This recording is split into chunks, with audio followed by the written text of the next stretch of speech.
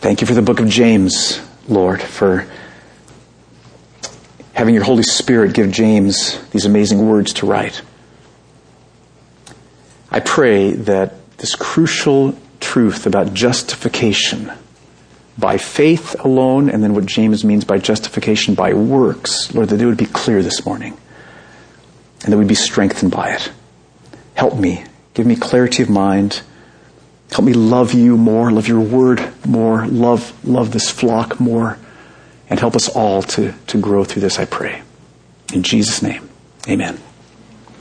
Good. Well, let's turn to James chapter 2. We're going through a series. I know in the bulletin it says we're going to take this through July. We're definitely going to extend that, so that's all right, though. James 2, if you need a Bible, we'd like you all to have a Bible in front of you so that you can study this with us. So go ahead and raise your hand. We'll pass one out to you. James 2 is on page 1012 in the Bibles that we're passing out. Before we dig into this passage, I want to help you get a feel for why this passage is so important. It's kind of controversial, very important passage. And I want to illustrate all this by telling you the story of Martin Luther. Okay, most of you know, some of you may not. Martin Luther was a Catholic German monk in the early 1500s. And he knew that he was not trusting God fully, and he wasn't loving God supremely. He knew that he had rebelled against God and that he faced God's just judgment. Martin Luther knew this very well, and he was deeply concerned, as he should be, and as we all should be. He was deeply concerned with, how can I, as a sinful man, be forgiven by God and come into God's love and favor and not face God's judgment? How can that happen for a sinful person like me? And so his first thought was, I've got to throw myself into religious duties and practices. And that's exactly what he did. With a passion, he fasted and he prayed and he went to confession and he did penance and he gave alms and he just devoted himself, threw himself into these religious practices. But as devoted as he was, no sense at all that anything was happening between him and God. No sense of forgiveness coming. No sense of God's love and favor coming. No sense that he was going to escape from God's judgment. Just like silence. But, good news. God loved Martin Luther. And God loves you. Do you know that? He loves you. He loved Martin Luther. And so God orchestrated events, just as he does in our lives, so that Martin Luther, who was a seminary professor, was assigned to teach the book of Romans to his seminary students. And so as he did with everything, he threw himself into studying the book of Romans and was blown away by verses like Romans 3:28. Do we have it up there? There it is. Romans 3:28. Here's what he read. For we hold that one is justified, which there in that verse means someone who was not righteous has now been counted completely righteous. Someone who was viewed as guilty by God, now viewed as completely innocent, 100% righteous by God. So we hold that one is justified, counted as perfectly righteous by faith, apart from works of the law. Whoa! This blew his mind. All of his religious activity, all that works stuff, faith alone, that he could just turn and trust Jesus, and he who had been unrighteous would at that point by faith alone be counted completely, perfectly righteous? Praise the Lord. Yes, praise the Lord. So that's what Martin Luther did. He turned from trusting all of those religious activities, and he turned and he trusted Jesus. And he writes in one of his writings, the moment he trusted Jesus, he said it felt like paradise opened up. For the first time, he felt forgiveness from God coming upon him. He experienced God's love, God's favor pouring into his heart, and he knew by God's love and favor that he was freed from any judgment, any punishment from God ever. Wow. Okay, now, have you experienced that? Okay, we're going to come back to that point. Are you still trying to be good enough to get something from God? Or have you turned from trusting those things and just trust Jesus Christ, the God-man, the Son of God? Receive Him as your Savior. Receive Him as your Lord, your authority. Receive Him as your heart-satisfying treasure. Okay, so that's what Luther did. So you can imagine what an impact this verse would have had on him. But now imagine how troubling it would have been then, a few years later, when he starts throwing himself into studying the book of James. And he comes across James 2:24, where James writes, "You see that a person is justified by works, and not by faith alone." This deeply troubled Martin Luther. Can you feel why? Because it sounds like Paul and James are at odds. It sounds like they're contradicting each other. Which is why Martin Luther had a little bit of trouble with the book of James. I think I've heard that in his Bible, he put it was the last book in his Bible. And here's what he wrote about it. It says, James' epistle is really an epistle of straw compared to them, that is, compared to Romans and other New Testament books, for it lacks this evangelical character. Now, at this time in Luther's life, Jan was asking me yesterday, because I've read commentaries, and I don't think Luther's right on this point. I think Paul and James are like bosom buddies. I mean, the problem is they're using the word justify in two very different ways. I'll explain that in a moment. But Jan was asking, well, why didn't Luther see that? And at this point in Luther's life, he was basically running for his life every day, because he had just posted the 95 Theses on the church door at Wittenberg. The Protestant Reformation was starting, and there was a bounty on his head. So he didn't have a lot of time, but he just read it and said, this isn't good, put it back in my Bible. Okay, so I'm sure he and Paul have talked in heaven. They've got it all worked out now, all right? He and James too. Okay, all right. So with that perspective, though, let's read now this section of James 2, 20 through 26. And then we'll dig in, and I want to show you how Paul and James are not at odds. So James 2, verses 20 and 26. Let's look at what James writes here.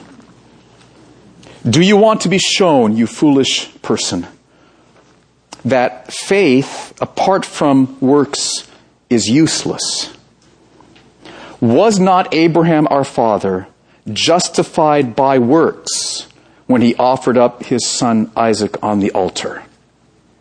You see that faith was active along with his works, and faith was completed by his works, and the scripture was fulfilled that says, and he quotes from Genesis 15:6 here, Abraham believed God, and it was counted to him as righteousness, and he was called a friend of God. You see that a person is justified by works and not by faith alone. And in the same way, was not also Rahab the prostitute justified by works when she received the messengers and sent them out by another way?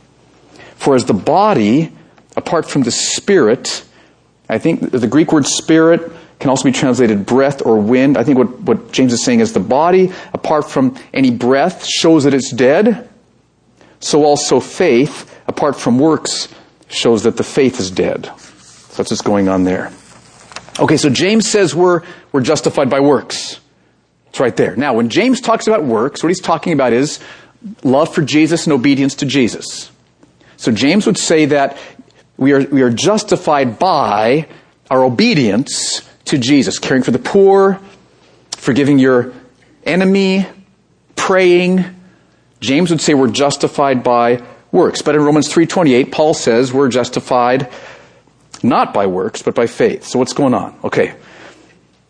To figure this out, we got to understand that the word justified in the New Testament is used in two very different ways. And let's go ahead and kick up the next carriage return, and the next, and the next, and the next. There we go. Okay. So I want you to see, this picture was really helpful for me to think through, and it's in your notes, so just ponder this. You can ask some questions about it if we have time for questions towards the end. But you do know that one word, the same word, can have two very different meanings. You know that, right? Like I thought of the word bark. Okay, how many think bark means what a dog does when it's expressing himself? How many think that's what the word bark means? Come on. It means that, right? Okay, but how many think the word bark means like the exterior of a tree? Okay? Well, wait a minute. Which is it? Okay, it's both, all right? So the exact same word can have two very different meanings. And that's what's going on here. The word justify can mean, on the one hand, how someone who has been unrighteous is counted as righteous. How God counts an unrighteous person as righteous. The word justify can mean that. That's how Paul uses it most of the time. But the same word justify can also mean how you show that someone has already been counted as righteous. How someone's counted as righteous versus how someone is shown as having already been counted as righteous. Okay? Now, let me show you the difference. The crucial question we've all got to ask, same question that Martin Luther asked. And that is how can me as a sinful man come to be on good terms with God? How's that possible? I mean, God's perfect. Okay, He is flawless in His goodness. And He is matchless in His love. I mean, God is a fountain, just a gushing fountain of goodness and flawless love to us. And so because God's perfect, we are called to have complete trust in Him, right? To love Him supremely above everything else. And because He's perfect, we can only be welcomed by Him if we've lived a life of complete trust in Him, supreme love for Him, a whole life of that the whole time. Has anyone here lived a life like that? I have not. I mean, even this morning, okay, I have not. But because God's perfect, because He's flawlessly loving, just a matchless fountain of good, to be welcomed by God, to avoid God's judgment, we need to live lives of complete trust in Him, supreme love for Him. And none of us has. And all of us face God's judgment as a result. So how can any of us be welcomed by Him, forgiven by Him, accepted by Him, loved? It's not by trying to be good enough. Okay, Luther showed us that. But there's two reasons why that won't do it. One is, even if from this point on you could live a life of flawless trust in God and supreme love for Jesus Christ, what about that part of your life? Right? Oh, can't we just... No, you can't, okay? God's just. He sees your life. So even if you could live perfectly, but of course there's another problem. Because of the sin that's in our hearts, none of us can trust God perfectly or love God supremely in the way that He deserves. I mean, I've sinned this morning. You have too. Okay? So that's why we can't do it that way. So how can we then be on good terms with God? See, this is where we see God's love for us. I mean, if you doubt, and I know circumstances can make you doubt that God loves you, and Ernie was talking about delays, and we can doubt that God loves, but if you will look at the cross, that is the blazing picture of God's love for us, because God was willing to send His own Son, Jesus. He was willing to punish His own Son, Jesus, in our place so that our sins could be completely forgiven. And Jesus lived a whole lifetime of complete trust in the Father and supreme love for the Father. Jesus' life was perfect righteousness. And so here's what happens. This is an amazing thing. Here's how much God loves you.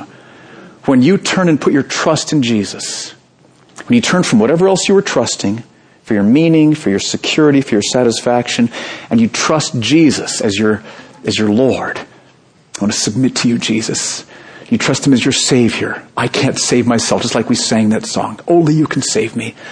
And you receive Him as your heart-satisfying treasure. You are my treasure. Would you satisfy me with yourself? When we trust Jesus in that way, the second we do that, you move from being a sinner in God's eyes to being perfectly righteous in God's eyes. The second before you trusted Jesus, God saw you as a sinful man, a sinful woman, and in His justice you deserved His judgment, and it was coming. But the second you put your trust in Jesus, He sees your life now as covered with Jesus' life. his flawless faith in the Father, his supreme love for the Father. He sees you as having a lifetime of perfect righteousness. And at that moment, everything changes. You sense God's love and favor for you. You feel his forgiveness of you. You know that the judgment that you faced, you'll never face. And everything changes. Okay? You got that? And then now, how does that justification happen? Is it by works? No. Okay, we got to work on this here, gang. Is it by faith? Yes, it's by faith alone in Christ alone. Now, I would guess some of you, I hope this sounds like really good news to you, because some of you, I don't know you, I'm not saying this because I know you, but some of you really need to hear this. Because you have not understood that you can't make yourself good enough to get anything from God. The only way you can be accepted by God, welcomed by God, loved by God, forgiven by God is by trusting His Son. And you've never trusted Jesus. You've gone to church, prayed, given to the poor, okay? But you haven't in your heart, you haven't had a heart connection with the living Jesus of trusting Him. Let today be the day, okay? We may not hear anything, but huge changes would take place in your life. At that moment, heaven would be rejoicing. And you would tell us, we'd be happy too. Okay, now, so that's one question. How can we as sinful people be made right with God? By faith alone, through Christ alone. But there's another question. How can you tell if your faith is genuine? This is big. Because the only way you can be made right with God is by faith in Christ. What if you think you have faith and you don't? That's big. That's big, right? I mean, what if you're climbing up El Capitan and it'd be worth asking, is this a good rope? Did anybody test this rope? Okay? It's helpful to test things, right? Especially if your eternity hangs in the balance. And so we need to have a way of testing our faith. How can we tell if our faith is genuine? That's the question that James is focusing on in this passage. And James' answer is by works. Are our hearts changed? Are we obeying Christ? Not perfectly, but is there a pattern of growing obedience to Jesus and a pattern of when we sin, we repent and cry out to Him and seek to get back on the right path again? Is that the pattern of our lives? That's works. And James means, when he talks about how works justify, he doesn't mean that works are what counts us as perfectly righteous before God. He means works are what shows that our faith is genuine, which means we already have been counted as perfectly righteous before God. I know that's a mouthful, okay, but it's all right there and it's in your notes, okay, so you just read it and try to take it in. Now, so that's what James is talking about. Now, I thought of an illustration. I hope this works. Let's say that you wanted to get on a train going up to watch the Giants game, okay, and you wanted to get a seat on the train. You'd need money, right? And you'd go to the little ticket booth and you'd put your charge card in, or let's say cash, makes the illustration better. You put cash in. And so by paying that money, you get a place on the train, right? But then the little machine gives you something to show you that you've got a place in the train. What does it give you? A ticket. Okay? There's cash and there's the ticket. Those are different. Okay? The ticket shows that the price was paid to get the place on the train. If you don't have a ticket, can you get on the train? No. You got to have the ticket. But the ticket isn't what bought the place on the train. The ticket shows that you have bought what's the place on the train. Are we together? Okay. Same with justification and with Christ. Jesus paid the price, and when we trust Him, our place on the train going to heaven is purchased. Glory to God. Okay? All right. Now, when we genuinely trust Jesus, we get the ticket of works. Our hearts start to be changed. Right? we love Jesus. Not perfectly, there's ups and downs, but when we don't, oh, I'm sorry, you're glorious. We want to obey him, and we have a pattern of obeying him. But when we don't, then we're broken. Jesus, we don't want to dishonor you. We want to obey you. Help us. So it's not perfect works. It's progressive, growing, repentant works. That's the ticket. So can you see in your mind, the ticket is not the money. Works is not the faith. But the works show the faith. And if you don't have the works, you won't get in, because it shows that you didn't have the faith, which is the only way that you can get in. I hope you get that. I know it's a lot. But see, this is the foundation of your entire Christian life. If we don't get this, we're just going to be all confused, and it's going to be a mess, okay? And I don't want us to be a mess. I don't want to be a mess. All right, so no messes here. All right, so faith justifies, if you take the word justify as how we're counted as perfectly righteous. Works justify, this is what James is talking about in chapter 2, by which he means this is how we show that our faith is genuine, which shows then that we've already been counted as perfectly righteous. Now, what I want to show you, though, is that even though James uses the word justify in this sense, and this is what he's talking about in chapter 2, James also teaches what Paul taught. He doesn't use the word justify for it. So James teaches both of these truths here in chapter 2. Isn't this cool? Yeah. It'll be even cooler when you see it. Okay, now, so James teaches that, like Abraham, we are counted as perfectly righteous by faith alone. Okay, here's the situation. Abraham, we read in the book of Genesis, was a moon worshiper. Or no, we read it as an idol worshiper. I like to think of it as being a moon worshiper because it helps me see it more specifically. But anyway, he was an idolater. So he had rebelled against God. He faced God's judgment. And so how could sinful Abraham, become perfectly righteous before God? Look at what James himself says in chapter 2, verse 23, where he quotes Genesis 15:6. Here's how Abraham came to be perfectly righteous before God. Verse 23, and the scripture was fulfilled that says, Abraham believed God, and it was counted to him as righteousness, and he was called a friend of God. So here's what this means. The moment Abraham turned from his idols and turned and trusted God, Jesus the Messiah wasn't as clear back then in Genesis, but trusted God as his Savior, as his Lord, as his treasure. At that moment, when Abraham did that, God looked ahead to what Jesus would do on the cross in paying for all of Abraham's sins, looked at Jesus' lifetime of perfect moral righteousness, and God counted Abraham's faith as Jesus' lifetime of perfect moral righteousness. So before Abraham trusted God, he was seen by God as a sinner, guilty of and deserving of his punishment. The moment that Abraham first put his trust in God's mercy, at that moment, he was seen by God as having a lifetime of being a man who was perfectly morally righteous because of what Jesus would do. So do you see right here in verse 23, this is what James himself teaches. This is what Luther experienced. Do you see that?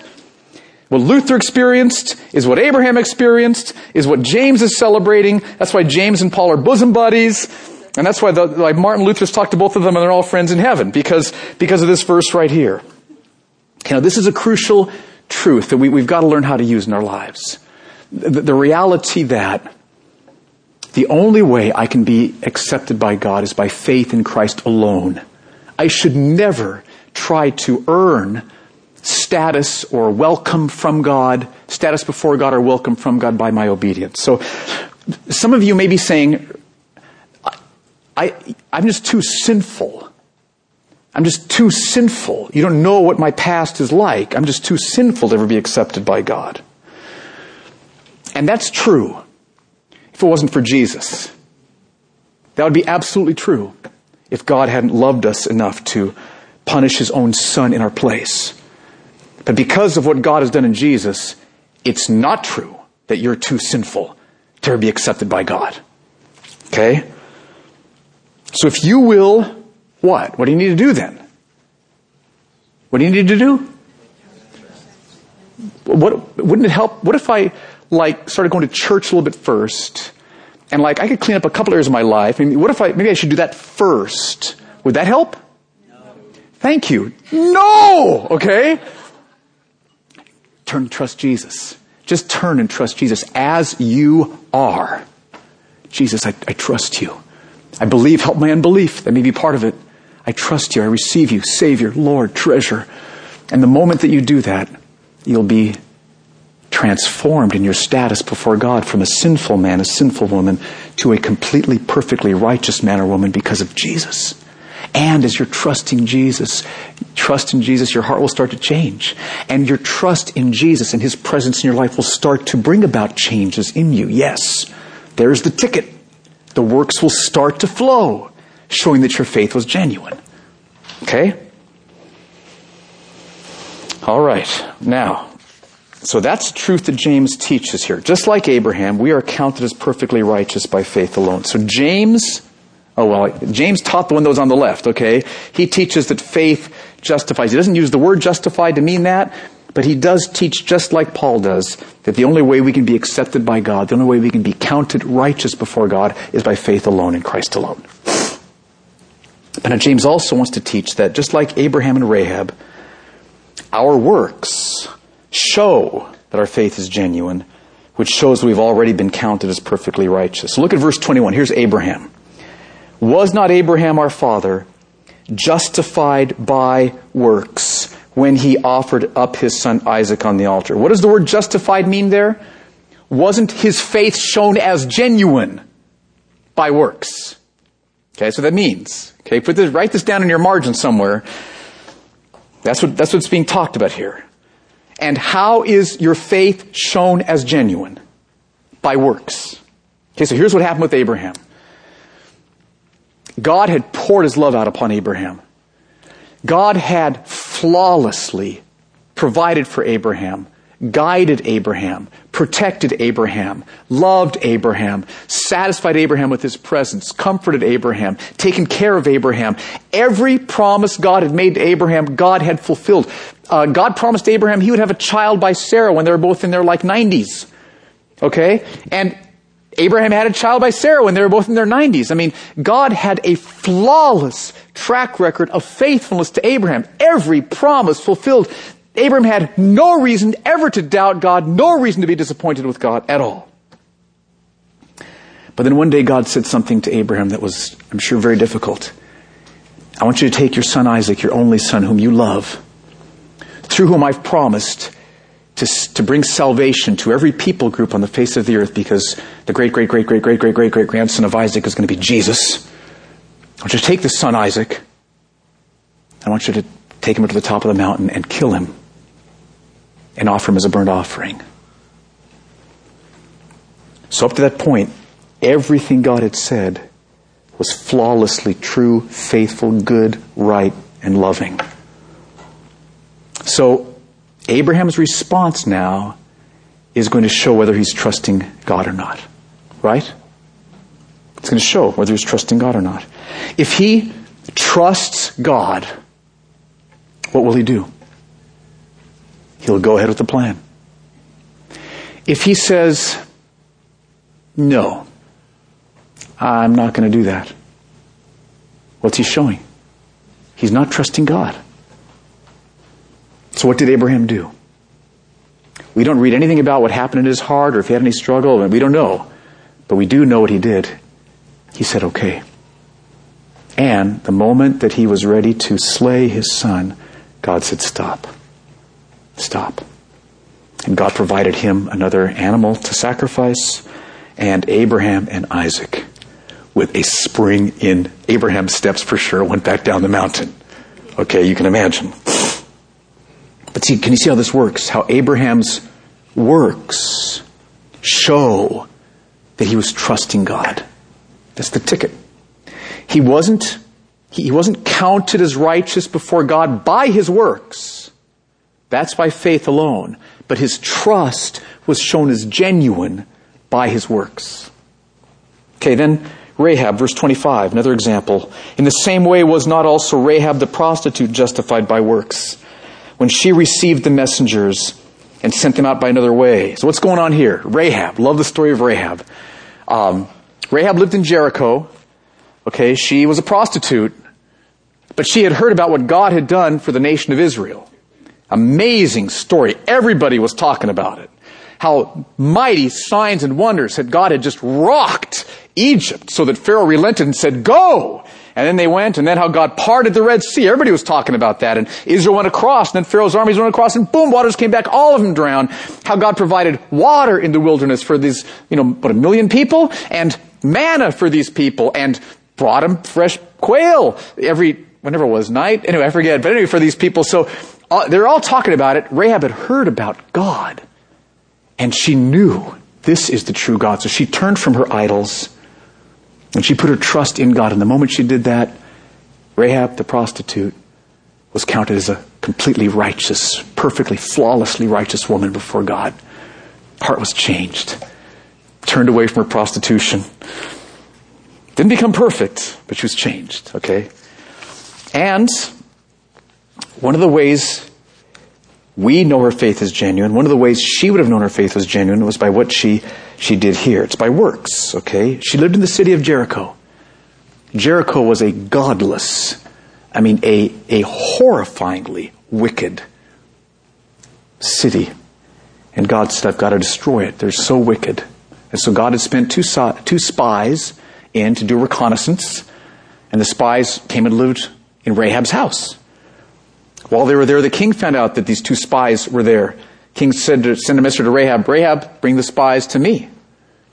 So, they're God's spies. She knows God would want her to help them escape. King wants her to bring them to him. What's she going to do? Okay? Her response will show whether her faith, whether she's really trusting God or not. All right? So if she obeys God and helps the spies to escape, that'll show that she's trusting God. Might cost her something with the king, but she's going to trust God and leave her and trust God to take care of her with the king. If she disobeys God and goes with the king, that'll show she's not trusting God. And what did she do? She obeyed God. Helped the spies. She hid the spies, okay, under some hay, and then she helped them to escape. So see, James is teaching us that just like Abraham and Rahab, our works show that our faith is genuine. Okay, now again, not perfect works. No one this side of heaven will ever perfectly trust Jesus or supremely love Jesus all the time. None of us will. So do you all hear me say that? Okay, this is really important. This is not perfect works, but it's growing works. It's repentant works when we see that we've disobeyed. It's a longing to obey Christ in every area he commands. That's the heart change that comes from faith. Okay, so let's apply this to our lives, this point here. What do you do when you see an area of sin in your life? Okay, something just where you're, like you haven't forgiven someone. Let's just say, for example, what do you do? Well, what James would tell us is we can't just blow it off and say, well, I'm fine, I'm saved. Okay, I'm saved because I prayed the prayer back X number of years ago or whatever. I go to church, I'm a home group leader or I'm a pastor, I've got to be saved, right? We can't do that. Because, see, our faith is shown as genuine by the way we live, by our works. By our works. So we can't just blow it off. Alarm bells should go off. Am I trusting Jesus? Got the rope for, El Capitan? Is this really rope? Is this really faith? And so alarm bells should go off. And so then what do you do? Okay? I need to be forgiving. Forgiveness should be an outflow of my life. And we're not talking about perfection here, but this should be I should be growing in this area, longing to forgive, seeking. So what do? What you don't do is take the path of willpower moralism, for lack of better words, where you just say, okay, I've got to forgive. Okay, I'm going to forgive this person. Try one more time. Okay. That's not what you do. Because, can we go back to the 2-column picture up there? Show you something really, really crucial here. 2 slides back, I think. There you go. Faith results in works. Right? Look at this in James 2. There's 3 different ways that James helps us see this. Verse 22. Faith was active along with his works. I think the Greek behind that means that faith was the power producing the works. Next line, faith was completed by his works. Faith starts something which flows out into works. And then the scripture was fulfilled that talks about Abraham's faith. So works are the fulfillment of faith. Faith results in works. So if I don't have the work of forgiving someone, how do I get it? By faith. Do you see? This is so crucial. Genesis 5:6. Faith works itself out in love. Where does love come from? Faith in Jesus. Romans 1:5, Romans 16:26. Paul talks about the obedience of faith. That is the obedience that comes from faith. So when you see that you're lacking an area of obedience to Christ, don't use willpower moralism to try to get it back. Turn back and put your trust in Jesus, because it's trust in Jesus that results in the works. Here's how I experienced this. Friday, I was feeling really worried about something. I mean, unusually worried about something. Who had the word this morning about not being anxious? Where's Deanna? Deanna. There you are. That's a good one. Philippians 4. So I was really worried. And Jesus says, don't worry. Right? So worry, did you realize that worry is disobeying Christ?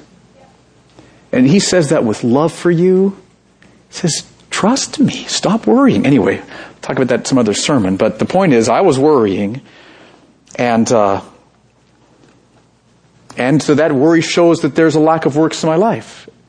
There was not a display. Where was that ticket that I thought I had? Right? Okay, it's one of these things going on. I know I put it somewhere, I got the ticket. And so alarm bells went off, and I said, as soon as I can, I need to come back and do what? Not just the grass is always greener, or what are some other ones that, crying over spilled milk, anyways, or not positive thinking, or look on the bright side. That's not it. That's not Christianity. That's a false religion. Christianity is Jesus. I'm not trusting you for this situation right now. Forgive me. You are flawlessly trustworthy. You love me. You have power. I don't see how this is going to be a good thing, but it's not my pay grade. You see it. You see it. Forgive me. Help me. And what happened Friday, I don't overstate this, but as I used Psalm 86, 4 and 5. This is one of my go-to verses. Anyway, just jot it down. I won't, just for the sake of time, you can look at it. But it talks about how God is good. He's ready to forgive. You'll forgive me for my worry right now. And He's abundant in loving kindness to all who call upon you. Anyway, God changed my heart. As I trusted Jesus, faith, He increased my faith. He poured His peace and assurance upon me, and worry diminished, and peace increased, and faith resulted in works. Not perfect works. I've worried since Friday about the same thing. Got some worry time in on Saturday on it. Had to trust the Lord again. It's a battle, right? But you see what we're talking about here? So this is what James wants us to get. So, okay, just 3 quick takeaways, and let's see if we have any questions. First takeaway is, if you're talking to somebody and they say, the Bible's full of contradictions, and one of them is that Paul says we're justified by faith alone, and James says, no, we're justified by works. You can explain to them, I know it looks that way, but just like the word bark in English language, the word justify means 2 different things. You can see that from the context, and then just go ahead and share the gospel with them. Okay? All right. Second takeaway is, if you feel like you're too sinful to be accepted by God, and I think every one of us feels that way from time to time. And if you do feel that way, you're not alone, okay? Because we do. I mean, if you have not met Christ yet and been justified and accounted as perfectly righteous, here's good news. But even after you've been saved, we can fall back into feeling like, I've sinned too much, and I've got to try to be good before He could accept me. No. Wherever you are, you immediately turn to Jesus and trust Him just as you are. Trust the living Jesus. Talk to Him. Trust Him. Receive Him afresh into your life, and you'll be completely restored. forgiven, righteous. And then the third takeaway is when you find that you have areas of sin in your life, which you will today, okay? Just to be clear here, I will today. Ask my wife, okay? You will. This shows that there's a problem in your faith. In fact, Jesus is showing you this because he wants you to see, okay, well, there's a problem here. Let me help you. So don't just grit your teeth. Don't just use your own willpower to try to, manufacture obedience. It flows from faith. So turn and put your trust back in Jesus. Trust him. Talk to him. Ask him for help. Set your heart on who he is as revealed in the Scriptures. Ask him to change you. Ask him to mold you. Ask him to fill you. And he'll change your heart. And you'll sense his presence. You'll experience his love. And you will find that your works, your obedience is growing. That's how it works. Okay, what questions does this raise?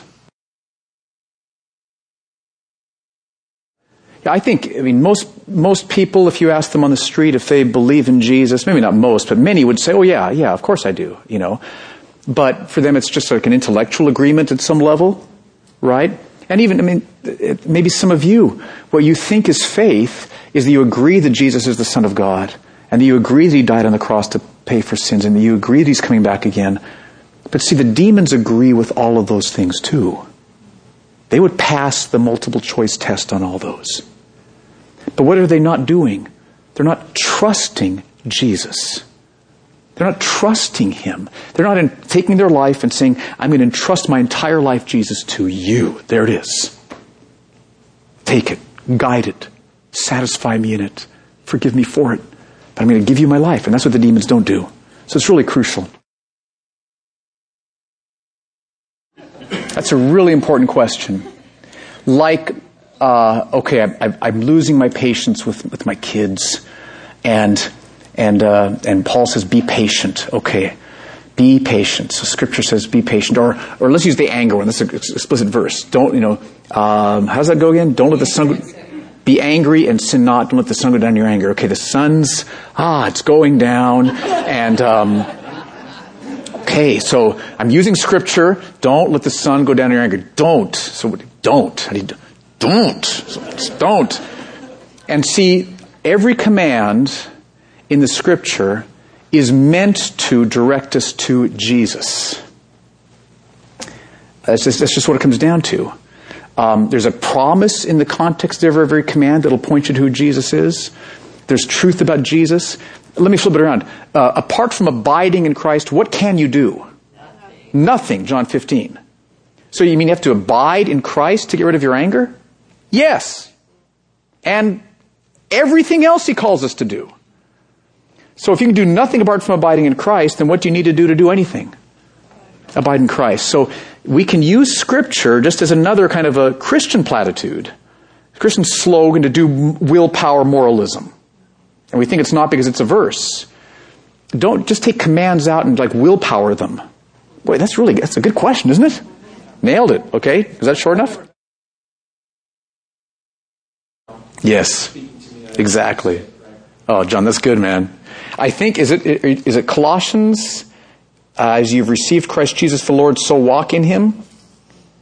There it is, Colossians 2:6. Does that sound like the verse you're referring to? Okay, jot that down. It's a great verse. Thanks for mentioning that. Therefore, as you received Christ Jesus the Lord, so walk in him. Same way. Helpless, I can't do anything. I trust you. And then as you trust him and as there's a connection, he starts to change your heart, and the fruit will flow, the works will flow, the obedience will flow. Thank you. Follow up? Okay. All right, we should stop because of the picnic. So let's stand. Let me pray this over us. If you would like to meet the Lord this morning, we'd love to pray with you. You can come up here afterwards and we'll pray. If right now God is looking at you as a sinful man or a sinful woman and you haven't yet been justified in the sense of being counted by God as completely righteous because of Jesus through faith in him, we'd love to pray with you for that. If maybe you've been saved, but you are weighed down by a sense of your sinfulness, and you just need some prayer just that you could see God's mercy afresh, see the cross afresh, have a fresh outpouring of his love and forgiveness, so there's a fresh assurance, we'd love to pray for you for that. Maybe there's an area of, like you're keenly aware this morning of the lack of works in your life, in James' sense of the word. an area of sin, area of disobedience that's ongoing, we'd love to pray for you, just that you can trust Jesus and that He'll pour out His Spirit and start to produce the fruit and produce the obedience. So Lord, we pray for these things. We love your word. Thank you for James giving us this passage.